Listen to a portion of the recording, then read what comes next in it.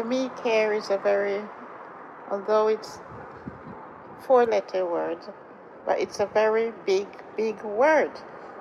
And it's got lots of meaning. Because to me, caring is love. Loving others, even more than you love yourself. Loving people, loving your surrounding, loving where you live, loving your garden, your plants. It's about being attentive to others, or to things, to animals as well, because animals are important. You care for a child from its born until it reaches the age of responsibility, and that is a big, big care. And you watch them grow up. You try not to spoil them because you want them to be a responsible child. So you got to be very strict, but love at the same time. Love is caring, okay? To me, love stretches from here to yonder. I can't comprehend the word of love. Love is laughter. Ho is over and over. V is vehemently kind. And he is everlasting love. Forever and ever and ever.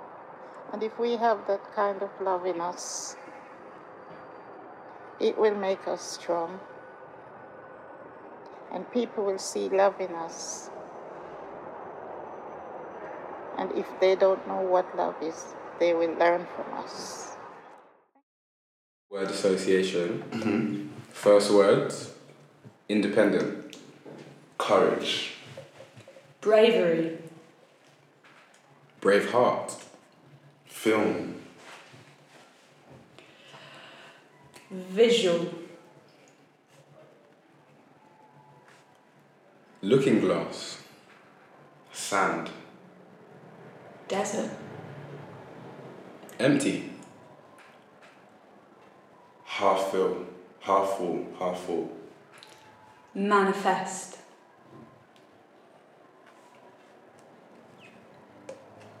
Ex nihilo. Out of nothing. I don't know what that word means, but I'm going to go with nothing and I'm going to say something. Something. Basically what it means. Something out of nothing.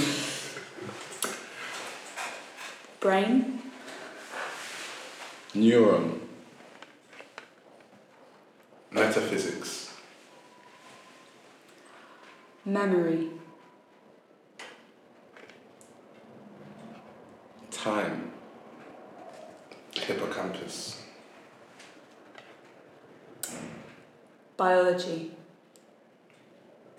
Chemistry. Education. Structure. I think that's an interesting place we've got to. Yeah. From independent to structure. Yeah. And Very a lot of interesting. things in between. A lot of things in between. I've got another word. What's that word? Independent to structure. No, but the one in the middle. Oh, ex nihilo. Yeah, where did you get that from? What? I've never heard that in my life. I think it's Latin for like out of nothing. Okay, So- Latin, of course. Wow. Latin, of course. Yes, of course, Latin. We love a bit of Latin. From philosophy, Philosophy. somewhere. Yeah. Somewhere in philosophy. Somewhere in the philosophy books. I say it again one more time. Ex nihilo. Ex nihilo. Nihilo. Ex nihilo. That sounds like a name. Yeah. Nihilo. Excellent. Quite a cool name. It's really good. I'm going to remember that. Learn a new thing every day. Literally. So what, we're going to do another word, yeah? Another word. Cool. Do you want to start off? Cool. The word is spell out. Broken. Record. Vinyl. Audio. Experience. Sensory. Physical. Sensation. Experience. Interconnection. Web. Chain. Metal. Shine. Fluorescent. Crystal. Healing. Spirituality. Metaphysical. Beneath. Under.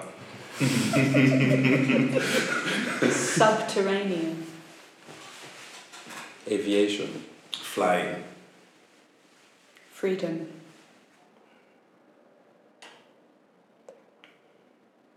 Expansion. Expansion. Ooh, did I lose? Do I lose? I don't know if you lose. It's an I interesting don't think place. that's winning or losing, but It's not winning or losing, it's just an interesting little It's cool to see where it goes. I mean, that was sell out to. Expansion. expansion. Yeah. Yeah. I think we all won there. Yes, That's- you're that's all very winners, interesting. man. You can never lose in the word Got association. one more can you? word. You want to start us off? Yeah? What is it? Limitless. Okay. Limitless. Boundary. Exploration. Space. Frontier. Galaxies. Never ending. Eternal. Infinity. Microcosm. Butterfly effect. Revolving doors. Choice. Split reality theory. Parallel universe. Freedom.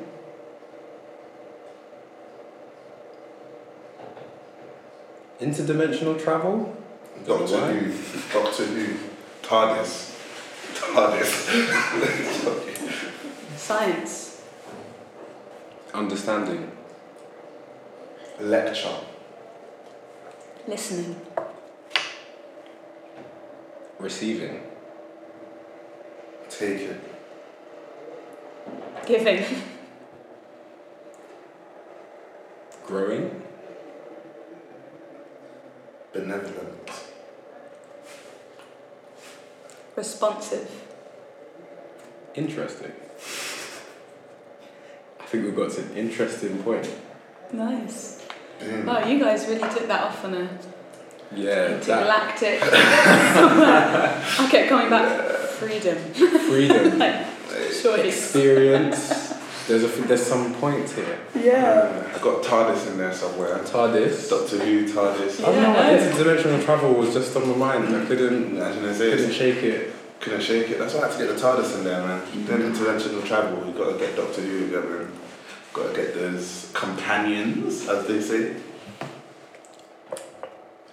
So what? Do you want to start with our first topic? So, gonna ask the question. I'm gonna put it out there. Whoever wants to answer first. What is your connection to the arts? Like, how did you end up here in this room today, in terms of like your art, your journey through the arts? Summarised, of course. Summarised, of course. Yeah. Summarised. Well, I would describe myself as a scriptwriter, like creative facilitator. Well, first of all, can we get your name? Oh yeah. Do your names? Yeah, of course. Can we get your I haven't name? even said my name. Yeah. My name's Katie. Hello, Katie. Hi. How you doing? Thank you for having me here in the Purple Room, just to give a bit of setting. Yeah, where we I'm more are. than happy to have you here in the Albany, And in thank the you. Purple Room, Great. with myself, Farouk, and my friend over there, in the Barney, Yeah. Or also known as Jonathan. also known as Jonathan. I don't know. Alright, cool. Lovely. Jonathan / Indy, we're listening. So how did you make it through to the arts? How your journey here today?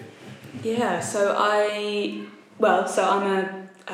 scriptwriter, creative facilitator, and a musician. And I guess I got here through kind of mixture of growing up in quite a artistic family. My dad's an actor, so I grew up seeing him mainly in quite a lot of musical theatre. I'm not gonna lie, that's not my main interest right now. But it was kind of amazing, I guess, as a kid to see the kind of power of theatre. Any standout shows your dad was in that you remember? I mean, you just wouldn't have ever heard of this, but there was the one called Me and My Girl, which is do you know it? Which is I feel like I've heard something like that. And it was all set in London in the 20s, I want to say, and it was kind of all the Lambeth Walk, and I don't know, it was a very kind of based in London. Cool. And I just learned every single word, the whole dialogue, the songs, everything. So that was kind of and I'm one of 4 siblings, and we all do quite creative things. My younger sister, I sing with her, and she's also a facilitator, so I work kind of closely with. Is that the one we met the other day? Yeah, exactly. Cool, lovely. People think we're twins. Yeah. Exactly the same. Yeah. But then, and then I studied English. Anyway, I've got to keep this summarised, but I studied English and philosophy, and then I sort of I just became really interested in, I guess, the power of language, and so I began sort of script writing, and I've had a few plays that have been put on. But then from that, I kind of, it sounds really weird, but I felt like there's a side of theatre that is quite exclusive or doesn't sort of work. I just realised my interest really was working with people or understanding the nature of what participatory work could be. And so I began being involved in some projects with a theatre company called Tangled Feet, who make really incredible, quite radical, just really interesting, careful work. And I began doing some workshops with them, and gradually became aware. Whoa! Bit of technical difficulties there. Technical one there. How does that sound? How is that coming through? Well, we can hear it. We've definitely got the Beatles pumping into the room here. Like we've got a little soundtrack. It's definitely present. Okay. Now, it's very interesting. Can we carry on? I do really love the Beatles, so it's alright.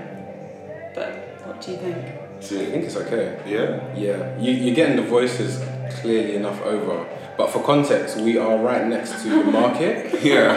And someone outside decided to slap on the Beatles. Playing the Beatles. Yeah. What's the song? The song is...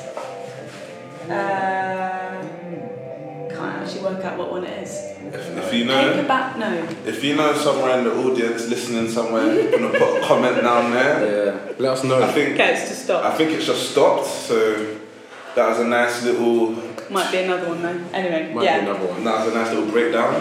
Yeah. So we was at... So basically, I kind of became a facilitator without realising that that's what I was being, if that makes sense. Mm-hmm. So I would be in spaces sort of supporting the process of making a show, or maybe, working sort of with a group of kids we were working with.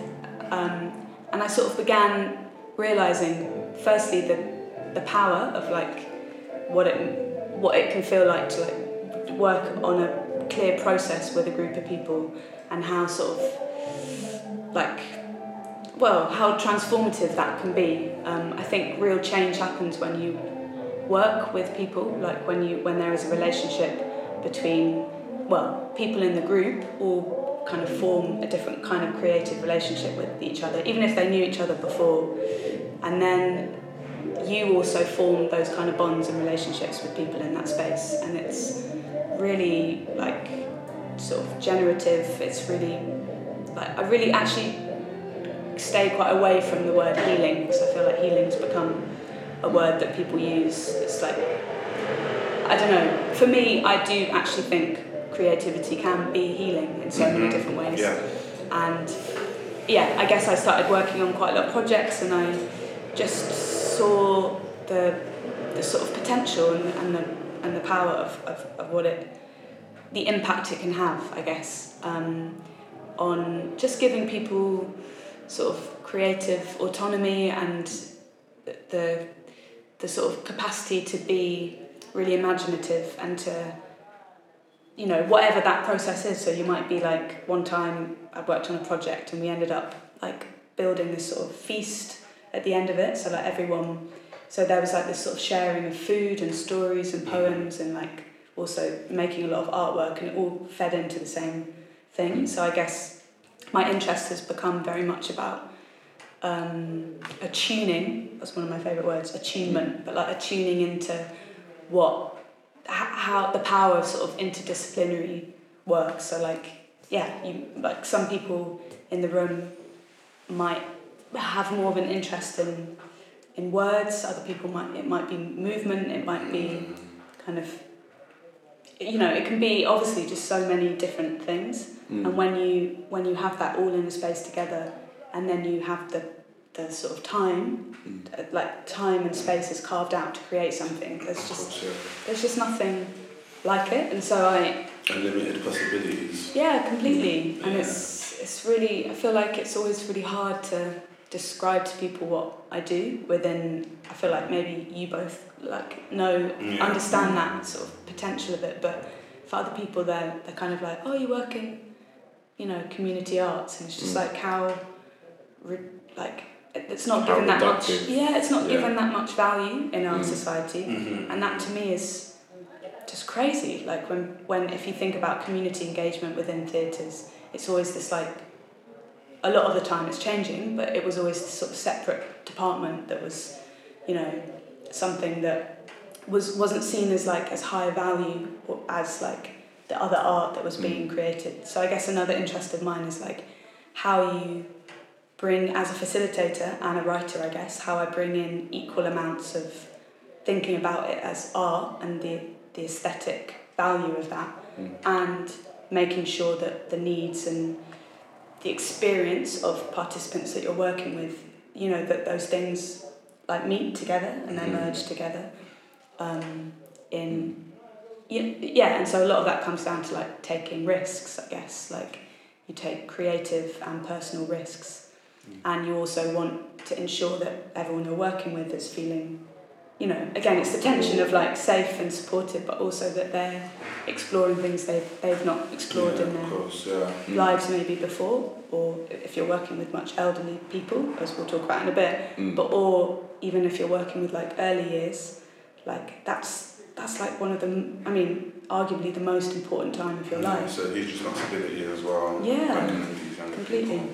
I've obviously gone off on like loads of tangents, but yeah, essentially the practice is trying to bring together a lot of my sort of script writing and musicianship sort of skills, I don't know, like areas of my brain into sort of creative and critical facilitation work, which is like, also coming out a lot in I'm doing a MA in Applied Theatre at Goldsmiths, which I've come to quite late, but I think I was doing so much of this work, and then I realised I wanted to like understand, I wanted to sort of consolidate a lot of the learning practically and experientially that I'd already been doing, and I wanted to like have a sort of foundation to it, and already actually all of the reading and thinking that I've been doing from like, I mean, I've already like mentioned through your work and stuff.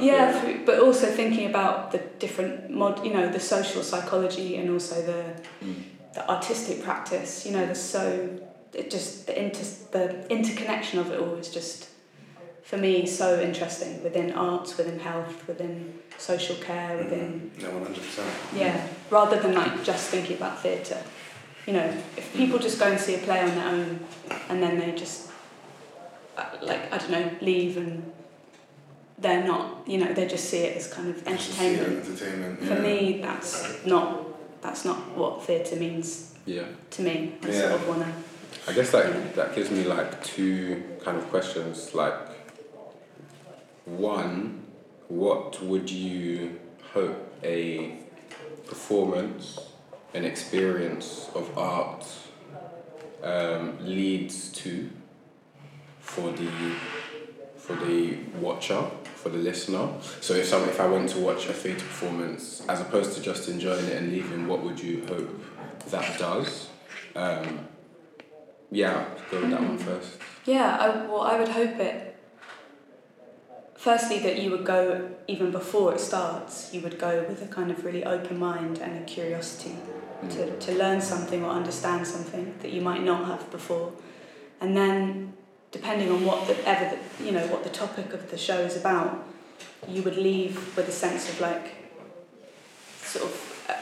reflective, learning and maybe sort of carrying on these threads of conversation that might then take you, you never know, you might meet someone the next day that you would end up telling them about that play, and then they would go and share it with someone else.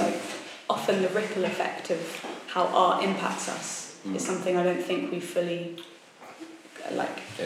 explore enough. And so I'd say having curiosity, having awareness, having a willingness to kind of reflect, and often you might reflect on your own life and the way that you might make assumptions and judgments, and I think being open to all those things, but also being entertained as well, and seeing the joy and the hope and the sort of love and that is also present within art, because it should have that. It should have a hopeful message held within words that you would also hope would provoke and kind of question. Does that make sense? Yeah, 100%. It's for for example, I saw a show the other day. It was called For Black Boys Who Have Considered Committing Suicide When the Hue Gets Heavy. And it was a show that talked about the stories of young black people from London and around London, and how their upbringing has affected them to become a certain way, and how they have to travel through the world that they live in today, and how the society is and the government is.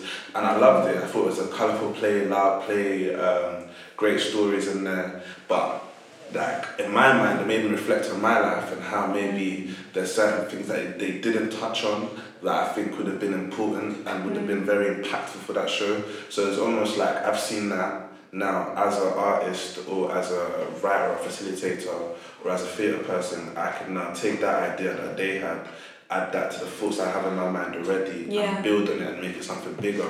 So when the next person sees it, they also can be actually there's just something a bit missing for me, and they can carry on adding it, and it just goes around some kind of circle of life, should I say, or something like that. So react.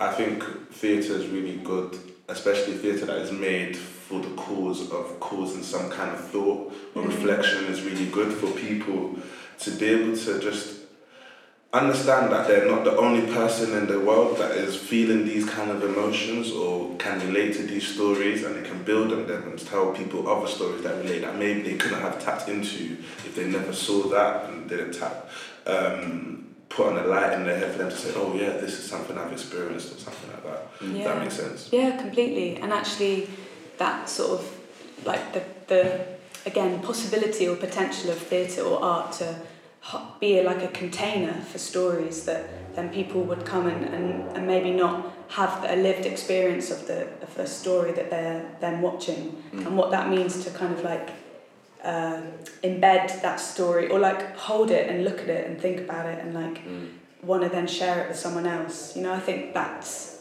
so important. And actually a word that comes to mind is scaffolding, which is used a lot in facilitation work, but within theatre as well, the idea that what you were just explaining about seeing a story and seeing the structure of it, or seeing a play, and then almost, if you see it as scaffold, what it's kind of supporting, and then it can have so many other possibilities and ideas that you might take some of that and really start building your own scaffold. I really love that sort of vision, I guess, of the building blocks. I guess. Inspiring exploration of new work. Yeah. Yeah, 100%. Yeah. I'm thinking in my head of what you mentioned. You mentioned the show there for Black Boys, but I was thinking of a show a while ago. You might have watched it, Barbershop Chronicles. I heard of it. I've never got a chance to see it. Actually. And I watched it a couple of years ago. I think I watched it when they did the first run. I went with Rasheen and that as well. And one thing that I remember, I think that play did was I definitely saw a lot of people going to watch that play that I don't usually see in theatre. And I think it was impactful in that way, in the way of people were going, I talked to my barber about theatre. We've talked about that for years. But just in general, the conversation that was happening was yo, this is a play that we can relate to. People going to the theatre that had never been. So I was also wondering, off of what you're talking about there as well, is there a piece of art, it could be a theatre show, music, is there a piece of art that you can think of that has had an impact, that has made you change or do something in your life? Wow, that is a good question. It's a big one. That's a big question. It could be something. Pressure. It could be something on a micro scale, but it could be a big change as well. Is that an open question? That is an open question. Yeah. I'm gonna have to. I don't know. Something. I don't know. It's very simplistic, but growing up, I've always wanted to be a musician, isn't it? I've always wanted to be a musician. And along the way, I was proper shy. I ripped music. I didn't really show it to people. But I was watching artists, certain UK artists, and this artist was making music for maybe a year, 2 years, and they would blow up. And another artist was making music for a year, 2 years, and they would blow up. And I was just bro, if these guys can do it, I can do it. Then I remember being in my first theatre professional production of Sounds Like Chaos, and that was phenomenal, Beginner's Guide to Love and Physics, and I sang this song called Share. So obviously it's my own experience, but being able to sing a song by Share in front of random people, audiences that I've never met before, and seeing other people just on YouTube doing their thing, I was just you know what, I have now got the confidence to do my own music and be able to take it forward and show it to people and be confident that this is what I do. Yeah, literally. Yeah. Good one.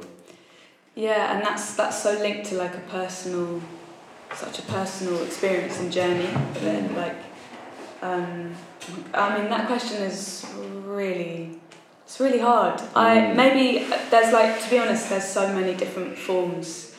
I was actually just thinking about a physical dance company called Gecko, who do a lot of incredible work, and I know I've obviously mentioned that I'm a scriptwriter and I obviously love language, but actually sometimes when you see something it might come from an original story full of words, but then the interpretation of it is through movement, and music, and the sort of impact that has on you, emotionally, and just how much that stays with you. So I saw something one of their shows in Edinburgh maybe 10 years ago, and it was called The Overcoat, and it was taken from this kind of Russian short story, and I just remember it being the most devastatingly beautiful piece of theatre, because it was always about this. There's always a hero that you're sort of rooting for, and you're thinking about, and because there were just no words, but you saw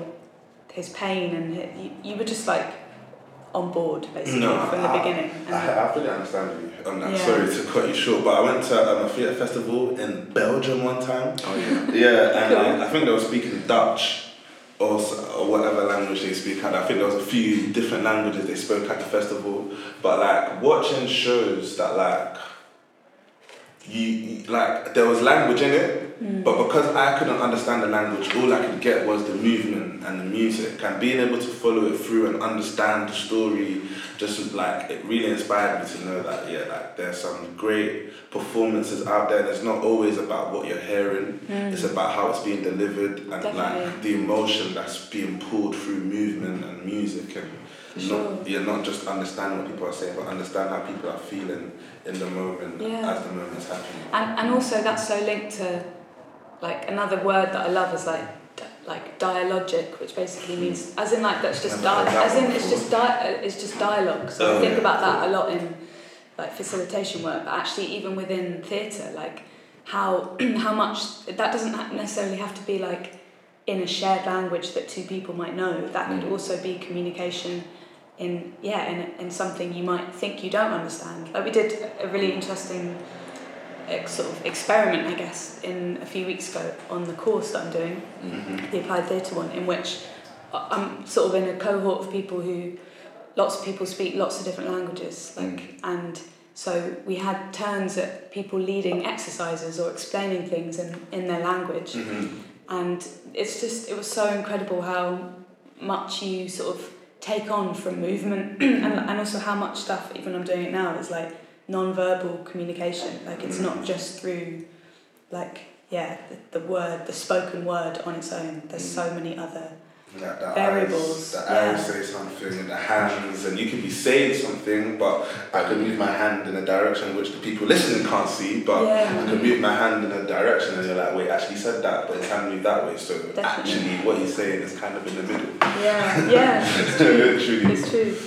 But then I just actually also thought, when you asked the question before, was something that had an impact on me, and I realised that if it wasn't for my English teacher at secondary school, I wouldn't have had the love or interest for theatre. Because obviously I know I had, like, growing up musical theatre, but that wasn't, so I remember him so clearly. He's called Mr. Godowski, and he took us all to see this play called The Pillow Man, which is like... I know The Pillow Man. Yeah. My gosh, that is a dark play. A really dark play. Oh my god. Really dark play. Sorry, I love it, but it's really dark. It's amazing though. So we went, it's like, maybe we were like in year 11, I can't remember, it was like GCSE, and he took just a group of us, but he only took the group of us who might have been interested, and it was at the National. And my mind was just, I was like, are you kidding me? Like, this is... That is a scary... This is like what theatre could be like. And it's the first time I'd ever...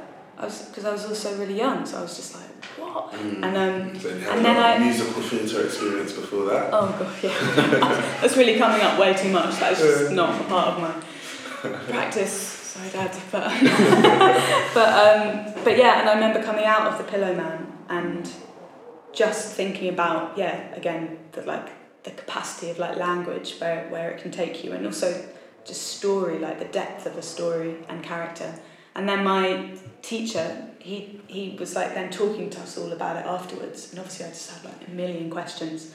I just wanted to talk about it for hours and hours. And so we were all in this group, and all these people then who had come out of the show gradually kind of listening in on our conversation. Because I think, again, going back to that dialogic word, like the fact that between teacher and students, we were then reflecting on the play in such a, for me at least, was such a, like, interesting way. And that began my, probably, like, inquiry into, like, what could this be, like, and what can it mean for you and stuff like that. Exactly. No, of course. Of course. Yeah. Could you just tell us, explain a little bit about where the poem came from, or what? Well, it was really the first verse sort of explains in a way. It was my response to my vicar's comments in church, and I called it park work. My vicar speaks on Sunday of a planet fair and green, of crops and food for everyone. That, unlike what's often seen, I come away so sober, I want a cup of tea. I can't stop thinking universe. What does this mean for me? Shall I invest in politics and write to my MP? She's got to make things legal and leave my conscience free. I cannot sit and mull it. Instead, I take a walk.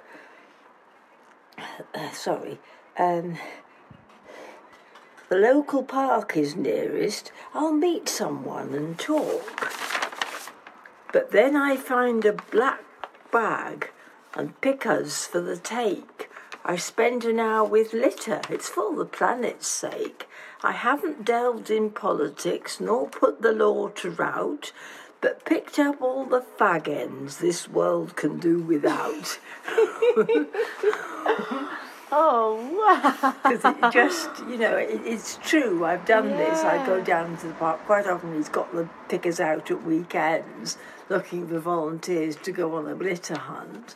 And it is when you get down to the fag end, especially around the benches, the whole idea is, it's a book my sister's given me, says how to save your planet one object at a time. And it was the idea of going further, to go into politics and get the MP to do something or get the law. There's certain things, though, isn't it? I guess it's the personal and the political, where it's things that we can fight for, and especially with environmental concerns. Like, this is a time when the pressure needs to be on, but it comes also down to people meeting in the park and picking up litter together and seeing how other people care.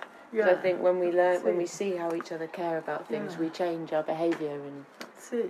But I love your poem.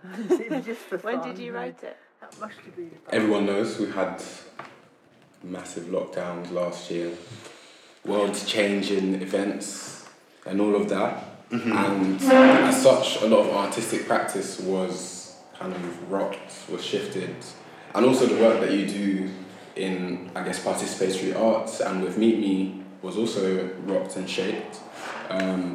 So I guess my question on that is, like, how did you make work during that time, and how did you adapt in your role at Meet Me as well?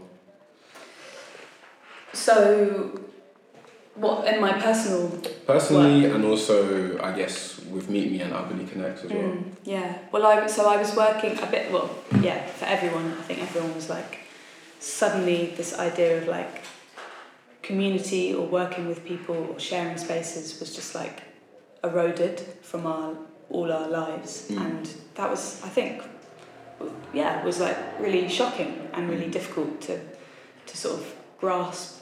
Firstly, what was going on, and also being filled with fear about this sort of thing that had just like suddenly stopped all our lives, our creative lives, and we had to kind of navigate or negotiate a new relationship to what being creative could be. So in my personal work, I just got on with like research, and I was writing a new play, and I guess music stuff, you can do a lot of that, can be quite like on your own, independent, but still really hard, because a lot of that you need community. That is something I think I said at the beginning, like, I think change and shifts happen when you work with people, and that happens in your personal creative practice as well. But with Meet Me, I'd actually met a few of them and worked with them on a show with Tangled Feet actually 2 years ago, and it was a show called Half-Life that was on here at the Albany, and it was an intergenerational play. So I hadn't really understood now intergenerational learning and practice is something I'm interested in more than anything else, because it's that sort of capacity of like learning, whether you're working with like a group of 10-year-olds or a group of 80-year-olds, that what they can learn from each other, and the sort of like the listening and the understanding that happens throughout ages is pretty extraordinary to kind of watch unfold. But so that play was all about it was actually all about, I suppose, wisdom, and a kind of wisdom that you might have as a child, or as someone who's like lived their whole life and seen so many different things and changes throughout that time. But so I got to know a few members of Meet Me then, and I, as a freelance facilitator, came in and started I worked on some kind of projects and workshops, but then during lockdown had conversations with Sarah, and then also with David, the gardener here, and then Sophie, who came on board, and kind of began as... So Meet Me, obviously, for the thing that is so incredible about it is that it represents a space, a supportive community space for kind of older residents, I guess, who live around in this area. And seeing like every Tuesday just the kind of main space, the main like foyer area be full of like sounds and laughter and people sharing that. I know that for a lot of the members to not have that anymore was a huge, was unimaginable for so many of them. Because I think I took for granted that I had my family, I had a network, but for lots of Meet Me members, like that was such an important network, and then they were a lot of the times kind of isolated in their houses on their own. So Albany Connects basically came out of this idea of kind of exchanging or being quite practical with delivering materials. So Meet Me had a lot of clusters going on, which were obviously because people couldn't be here in person, and that was understood that would be that way for quite a few months. Yeah, it was also accepting, right? We kept having to like adjust and re-accept and be okay, this is going to happen for a month. No, this 6 is months, a year.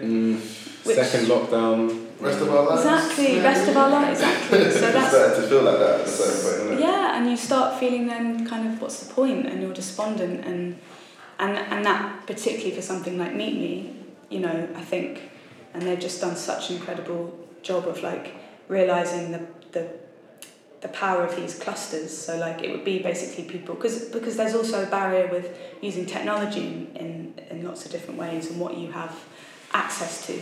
And so a lot of members would be part of maybe a poetry cluster or a making group, or maybe sometimes knitting or reading together, or sometimes just catching up or sharing stories. So there'd be loads of different things that they could take part in. And what I started doing with Albany Connects was actually with my sister Georgia. We'd cycle to see people individually and literally kind of on their doorstep, like deliver. Sometimes it would be seeds from the garden, and it would be I don't know, like notebooks. The fruit and veg. The fruit and veg. The fruit and veg. We didn't deliver that. No, that might have been. So what seeds were you delivering? Roses? Oh, like Daffodils? plants, like kind of different plants, like sunflower seeds, like flowers. Yeah, and actually then they started growing. So whilst we would visit, and then we would keep coming back a few times and see the growth of the kind of plants that were happening, and so at the same time the doorstep space, I guess, became this area where again like there was a sharing of communication and stories, and it's just it was such an organic process that kind of evolved through like a bond being formed between us and whoever we went to visit. I mean, I could tell you like so many stories from people that we went to visit, and you'd kind of ask one thing and then it would open up a whole memory from their life, or maybe they'd share some poetry that they'd written, or they'd talk about what creativity means to them and what isolation means to them, and often our conversations would kind of come back to that. How are you looking after yourself? How are you caring for yourself? And it became clear that, you know, like from a conversation and someone like checking in and exchanging thoughts and stories and like kind of seeds and poetry and words, there's just, well, yeah, again, comes back to that thing of like, that's where the change happens and the shift happens, and what the impact that can have on your day.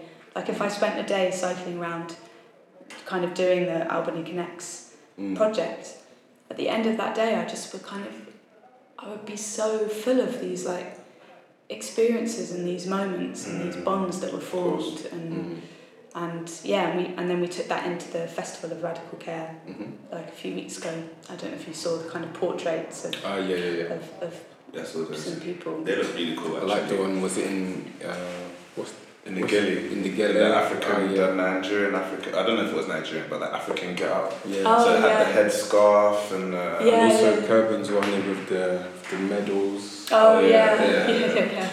And Philip on his doorstep. Yeah, lovely. Yeah, Philip. Yeah, it's true. And just that's the thing. There's such I guess the wider picture is like, as a society, I feel like, again, like radical care or radical kindness, that doesn't exist because we're like so obsessed with this sort of period of our lives when we can be as productive as possible and do all these things. The early years and then the kind of elderly years get almost seen as not as important, and I think what lockdown, or that kind of period of time that obviously is going to be ongoing in ways we don't quite know yet, showed that whilst there were so many groups of people that were clearly forgotten, like, you know, I have to bring in like politics. I'm very political, and when there is an injustice, I cannot stop thinking about it. And so the care home scandal that happened was like just so unbelievably shocking, because it confirmed a worry that I had, which was that the government, or there are a group of people in power who don't think elderly people matter as much. That's literally what it felt like to me. So, but they know that it matters a lot when it comes to election time. Yeah, yeah. Exactly. They always they try to appeal to the elderly at election time, and then they're kind of completely forgotten. And they're kind of forgotten. And with young people, at least they sometimes don't lie to us in the beginning and give us this false hope, but they always try to say something for the elderly people to get the votes. Yeah. And yeah, like the government showed that they didn't care what happened in care homes. Yeah. You know, but they didn't provide the necessary equipment. People were ill in care homes, and everybody in the care home would get ill.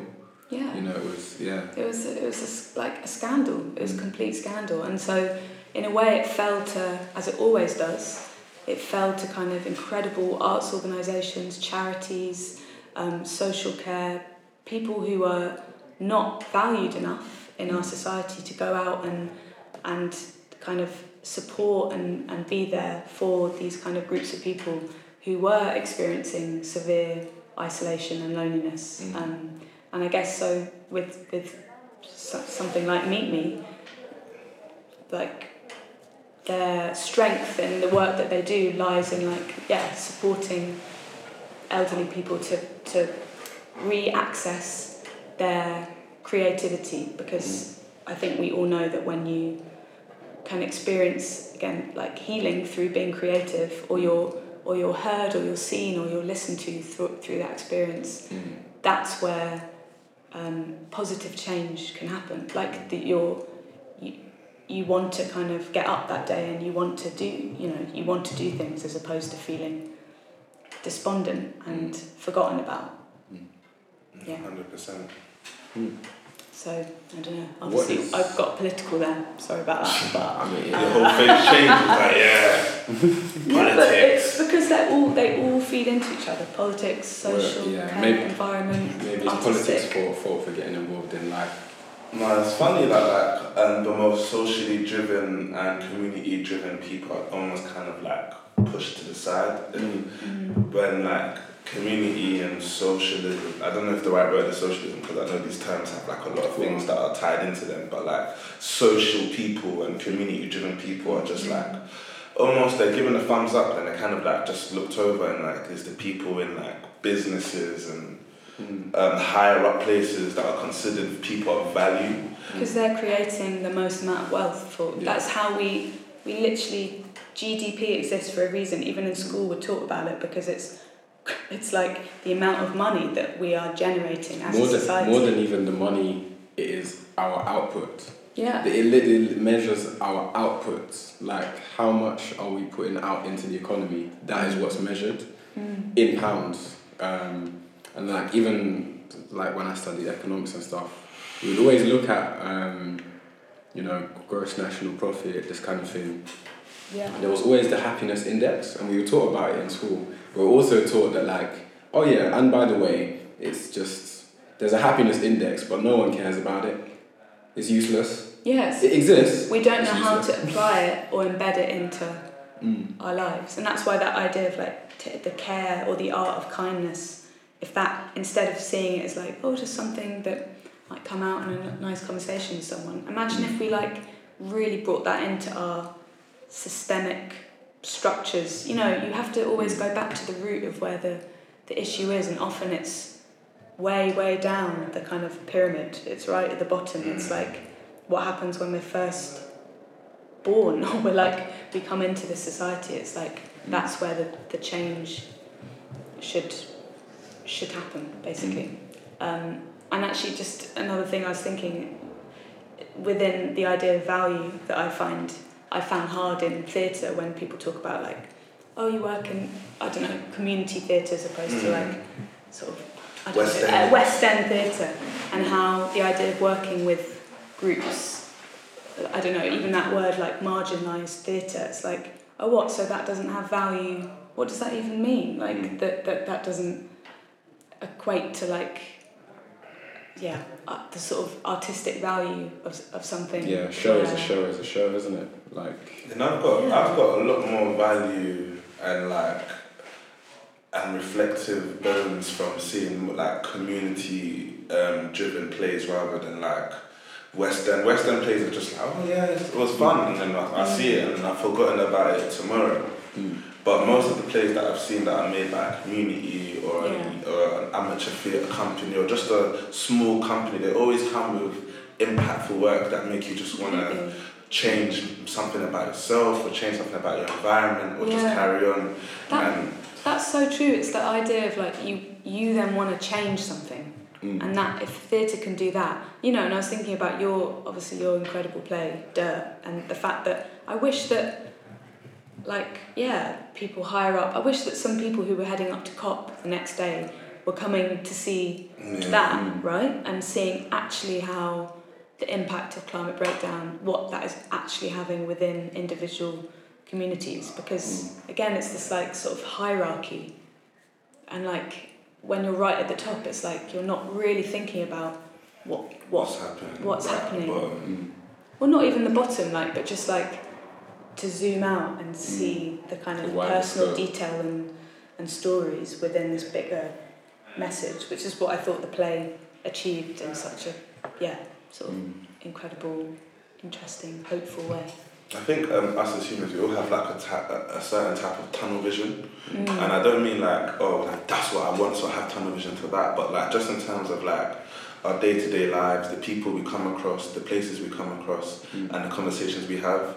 That is almost like the tunnel that we live in and that we're going down. And sometimes we can take a right or a left, but most of the time our tunnel's our tunnel. And I think that somehow it needs to change, and people need to be able to be in contact or socialise with people that are at the top and at the bottom or in the middle, and just everyone's interacting with each other, so information from the top is at the bottom and information from the bottom is at the top, and there's always some kind of revolving happening rather than just what happens there stays, what happens at the top stays at the top, what happens in the middle stays in the middle, what happens at the bottom stays at the bottom, if that makes sense. Yeah, completely. So it's it's integrated, and it's because for example, you said a lot of people that came to see SLC's Dirt, play of Dirt, a lot of people know each other. They're from friends of friends or companies that we've worked with before, of course family members and maybe some other people that came through that we might not know, but those networks are networks that we have already, and we're already friends with them, and they could have easily been involved in the play or in the conversation that we have already. So how do we get these small shows, these community driven plays to the bigger places for people who are not thinking the way everyone in this side of society or this side of theatre plays are thinking, if that makes sense? Yeah, completely. I mean, that's the big question with how you expand art to being something that people I think people do already take it really seriously, but how that's kind of shared, or how that message is then spread out, because my fear is the people who have all the power in a terrifying way just don't care. They don't care about all of these things we've been talking about today. I really don't think they do, and that is something we should all be really worried about. Definitely. Which should make us do what we're doing feel even more important, maybe. 100%, yeah. Well, I guess, yeah, when no one cares, what is it that motivates you to keep creating? When no one is listening, when you're alone, what gives you the drive to keep on creating? When you feel like no one's listening to the message. Yeah. Well, I think, for me, I feel like people are always listening, whether it's the audience you want, or the audience you're given, or the audience that you get. There's always at least one person that will feel something and react in some kind of way. And you may never actually see what that person does in reaction to the work that you put up, but there's always one person who's doing something which ignites another flame somewhere else, And you might never see it. You might end up being 50 or 60 and seeing something happening, you're like, oh, that's amazing stuff. I wish that was on 30 years ago when I was doing that. But you don't even know you was the catalyst for that piece of work to happen. And that's why arts is beautiful and amazing, because people see things, you might not even have a conversation with them after, but it goes somewhere. Yeah. I think the word is inception. You put an idea in someone's head and it builds and it grows.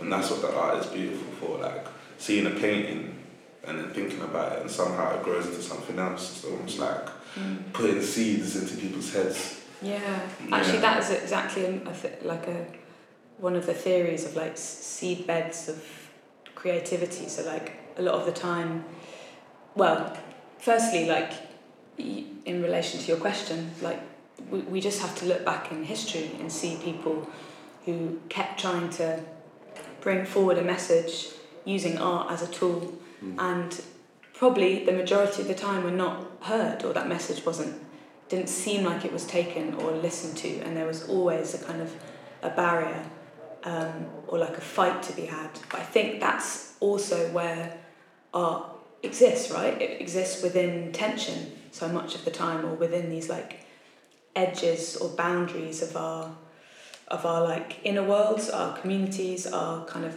the bigger societies. It's always at these edges where you can keep trying to push something, and that's where, like a tiny moment or like a seed can be sort of planted. And there's also, the idea of empathy, or like the capacity for empathy within art, like has far more reach than I think we give it, than I think we know at the time. And exactly, that's what you were just saying, like one moment or one feeling might stay with you, and that might then lead you to do something in your life slightly differently, or try and like, I think it should be equal in terms of like we should keep the fight. I feel like we're going to be fighting just always for things that we want to see changing, but also at the same time to hold understanding and kindness and care, and have those sort of things like in equal weight, and just believe that change will happen, I guess, even when it feels like I guess no one's listening. For me, I would say like even listening to like some of the stuff we've spoken about today, I would say a lot of the impact for me personally comes from the making of the art. And so in that way, sometimes it doesn't even matter who's listening. I've made so much music that is just for me. I've made so much music that is just for me, and I'll never put it out, then that's fine. Not every single, it was just because in that moment I needed to make something based on how I was feeling. Expression.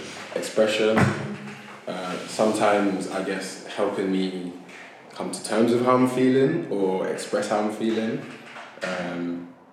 And that's usually, like, for me, that's usually a solitary or quite a lonely exercise. It usually happens when I'm alone. Then I'm like, especially with, like, so I do make music, I produce music, also record, like, my voice and stuff. But especially with, like, producing, it's like, just creating like an entire soundscape based on how I feel. Which I think is really valuable. Definitely, because it's valuable to your sort of personal inquiry, I guess, into your work, but also just you as yourself and your growth and your way of seeing the world and way of responding to it and interpreting it. And I don't think we give as much value as we should to our own personal sort of artistic journeys, because we're always like, so much emphasis is put on like the outcome or validation or things being external, but actually the power to kind of go, oh wow, I've said power so many times today, but clearly it's a big word for me, but to go within and to just like be sort of, not in silence, but like hold all of these processes, you know, and relationships to creativity and what that means personally for you. Because then it also comes to like, a lot of it comes to self-care, right? Like if you're centered in yourself and you see the value of like creative expression in stuff that you might not end up sharing with anyone, but you've just gone through a really personally validating, like restorative, reflective process yourself, like that means that you're then going to be able to go out there and work with people, or maybe write, you know, and be more in tune with yourself and be able to then be in another space and that will be what you're giving out. Does that make sense? Yeah, 100%, yeah. I feel that. Because even in terms of like putting on a play, you might put on a very personal play to you, and like people might not get a lot out of it, but even just you as an artist being able to express yourself and show people, it might help you be able to move on from that thing, and now I've become this new thing because I've shown people this thing, and it's not a secret, or it's not this, or it's not that expression. And I think that's what us as human beings are like very blessed being able to do as artists as well. And I think you said the word validation, and I think like it's such a hard thing to try and pick apart, because as an artist, there's a lot of artists in the world, and we don't, like in terms of like money makes the world go round, and we don't get bundles of money, let's say, compared to like someone who works in a bank or a lawyer or a TV person. That's also an artist, but you see where I'm going, and like that validation is key at times, but at the same time you need to be able to validate yourself, your own work, and know that regardless of whether I show this to anyone, I know like I have created this, and this is part of me, and I'm just happy to be able to have done this, because that should be enough to a certain extent.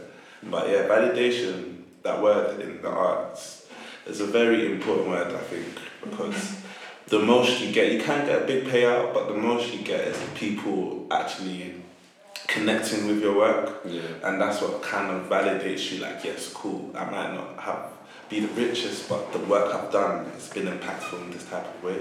Definitely. So and actually the people connecting is so key, because I'm sure we all do, like I occasionally lose sight, and I'm like, oh, but I'm meant to be here, or I'm meant to be further along, you know, like you create these sort of like I don't know, like scales, right, in which to just like put yourself behind, and like who's to say, like a connection, a project where like Albany Connects, where I was literally kind of having those conversations and connecting, you know, that's incomparable to then having a play on somewhere. They're different things, and like they might connect or reach people in different ways, but they shouldn't be ever compared. And I think like something I do sometimes is compare different things I'm doing in my life, which is like unhelpful actually a lot of the time. You know? I keep reminding myself to just live in the moment, enjoy what I'm doing, and whatever it is, enjoy it to the most I can. Try and be involved as much as I can, whether it's small, big, it all adds to the puzzle. And like I realised as well, you know, sometimes you just don't realise how important or how strong or how impactful or even just how self-gratifying something is until you look back on it like a year or two later and actually know, like, I'm really happy I actually took the time out to do that, rather than being somewhere all the way over here, deep in something I don't really understand, but I'm there because I feel like I need to be there. Yeah, exactly. And that feeling will always catch up on you, with you, you know, if you're like, oh, I should be here, I should be there, and it's like, you're here, you're where you are, and you're exactly where you should be. You should but be. every door you've walked through and every conversation you've had, you are where you should be. Yeah. Literally. That's me. Yeah, I think that's been a very, very interesting conversation. Yeah, it has been. We definitely let the both. conversation lead. Definitely let the conversation lead. Very natural. Came to talk about isolation a bit. Feel like we talked more about why it's important to actually connect with people, connecting with people and with ourselves through our art. So maybe to close, we can just do like a one tip, maybe a self-advice, which is like one way in which we can like connect with people when we don't feel like, or when we feel alone. One way in which we can connect. I think being honest about a situation. I think this year for me, I've been through a lot, and I've realised like how earnest a conversation can be once you're honest about how you feel and who you are in that current situation. And I've since like being honest with people about who I am and how I feel in certain situations, I've been able to have real conversations like, and I'm like, wait, I didn't even know you thought like this or talked like this or could have spoken like this, because I've never tried to have a conversation like this with you. So yeah, just being honest about who you are, how you feel in the moments that you're in with other people. Definitely, yeah. I mean, I'll take that one as well. I'll agree. But I think, yeah, being honest and being your kind of authentic self, because people will then respond to that, you know. And I think, like, if we sort of think just even in the body, like when someone just knows that you're like listening to them, like truly listening to them, and asking, two people ask like, how are you today? And that could be like anywhere in your day. That could be like when you go to the shop, when you like see your neighbour. Like, I think that's what the Albany Project's kind of showed me, of like just simply being like seeing someone and like just seeing how they're feeling that day, because then that kind of is being really honest and that is being truthful. But then I guess when you feel in connecting, I think a lot of the times we forget to connect back to ourselves without it sounding too like spiritual. But actually, I say that, it's like, you know what? How can we connect to other people unless we connect to ourselves? Yeah. So I often just like, whether that you know, you might like go for a run, you might do meditation, but I actually often find just like so simple, but just breathing, just taking in like 5 deep breaths, but like in through the nose and then out through the mouth. Like that just brings you back. If you feel like you're going off in loads of different directions, just breathing and just like grounding yourself. And that's, you know, within a minute you've reconnected. And I've personally found that really helpful in the last few years to kind of think about my relationship to work, but all my interpersonal relationships. You know, it can impact everything, that really simple act. So, Yeah. And you, Mr. Jonathan?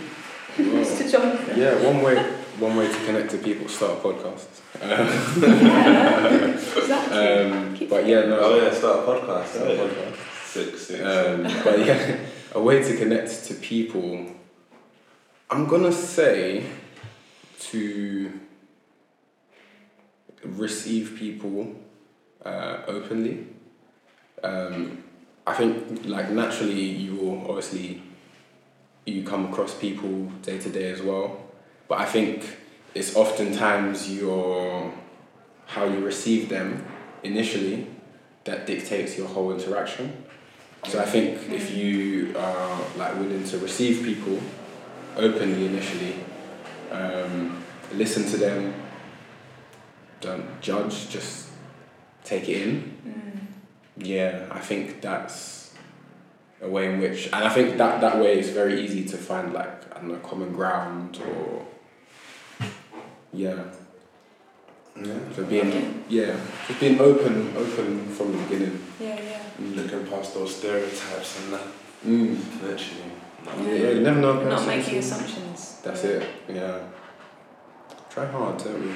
I think all of those combined, we're sorted. Pretty solid, huh? Everyone takes a bit of that. So, coming towards the end of the podcast, maybe you want to give a little bit of an introduction. Who are we? At the end. Yeah, right at the end. Maybe where you can be found. Oh, where I can be found? Just sort of around southeast London a lot of the time. Well, so yeah, I'm Katie Duncan, I guess that's my surname. I actually, you know what, I really have to work on. I'm really anti social media, as in I just have never had it, and I should probably work on that, because literally people then can't, for some reason I don't want to be anywhere online, which is quite a mad thing. No, do you know what, that's understandable. Like, I have... Not if I'm trying to like spread the, show my work, but it's something I need to definitely like reconsider, but I do have a website, but I work as a freelance facilitator, so often around the Albany, but also I work a lot with the Bush Theatre. I'm at Goldsmiths. You're on LinkedIn? Yeah, I am on that actually. Katie Duncan on LinkedIn. Yeah. So, wow, send me a message on LinkedIn. No, I sound so like from the 70s, like Mate, there was no LinkedIn in the 70s. No, okay, fine. Imagine if I just didn't have. Actually, I know some people that just don't have. They just don't have a phone. Not a phone? Yeah, not even a phone. Mate, off the grid. Do you know what? Off the grid. I think there's a certain period of my life I want like that, where I'm just no socials, no phone, I'm alive. I don't know where you are. My mum, it sounds fun. It's true. It sounds fun, but like they ask your phone number or email for like everything. Now. I know that. That's kind of true, isn't it? It's just so tough to do. Like I can see you having it and never using it, but to not have one, And also because that does come back to connection and work. Obviously, I want to work with people. I want to like make work. Clearly, like, I don't want to hide away. But it's true, like going off grid.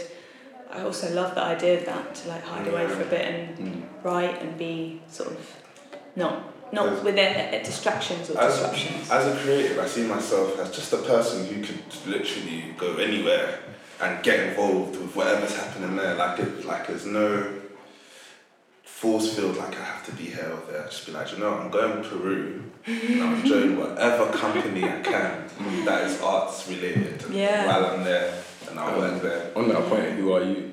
Yeah. Who am I? Who are you? Oh I'm going to be in Peru. Who am I? Yeah. I don't know. I'm Farouk Adigan. What do? I am a musician, I'm a facilitator, I'm officially the assistant director for Sounds Like Chaos. And where you can find me on the Sounds Like Chaos website. I'm there as one of the associate artists. I have some work on there, some spoken word stuff and some poetry. And that's me. That is me. And Mr. Sir, who are you? Yeah, Indy and Debone. Jonathan. Winston Kingston. Yeah, I'm a few people, but always myself. Come on. Jeez. Can be found online, Indy_Max. When you're weary, feeling small, when tears are in your eyes, I will dry them all. I'm on your side. Oh, when times get rough and friends just can't be found, like a bridge over troubled water, I will